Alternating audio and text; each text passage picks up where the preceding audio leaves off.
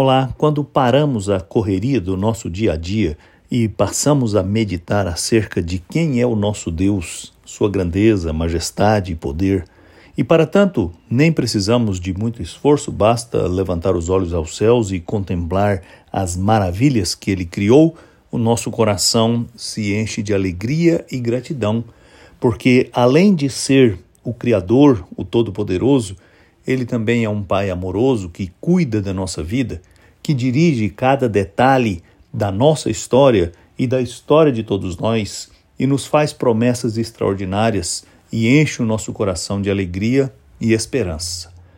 Davi, depois de levantar uma grande oferta para a construção do templo que o seu filho empreenderia, faz uma linda oração de gratidão a Deus.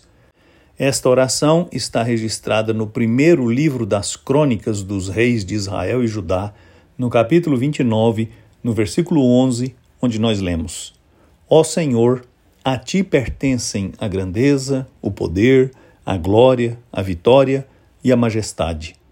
Tudo que há nos céus e na terra é Teu, ó Senhor, e este é Teu reino. Tu estás acima de tudo. Que visão bendita de quem é o nosso Deus!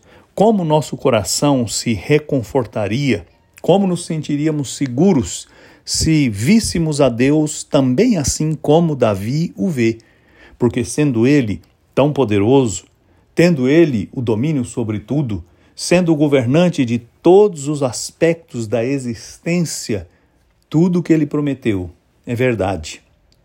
Tudo que Ele faz é por amor a nós.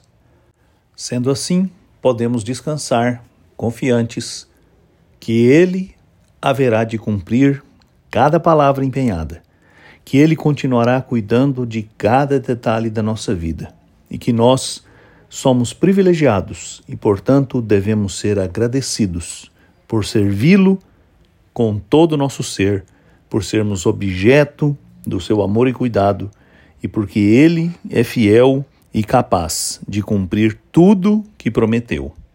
Eu sou Aguinaldo Faria, pastor da Igreja Presbiteriana da Moca em São Paulo. Vamos orar.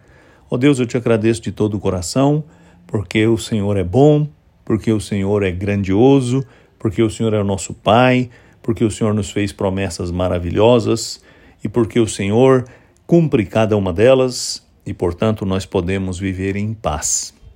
Dá-nos a graça de descansar sob seus cuidados. Eu te peço em nome de Jesus.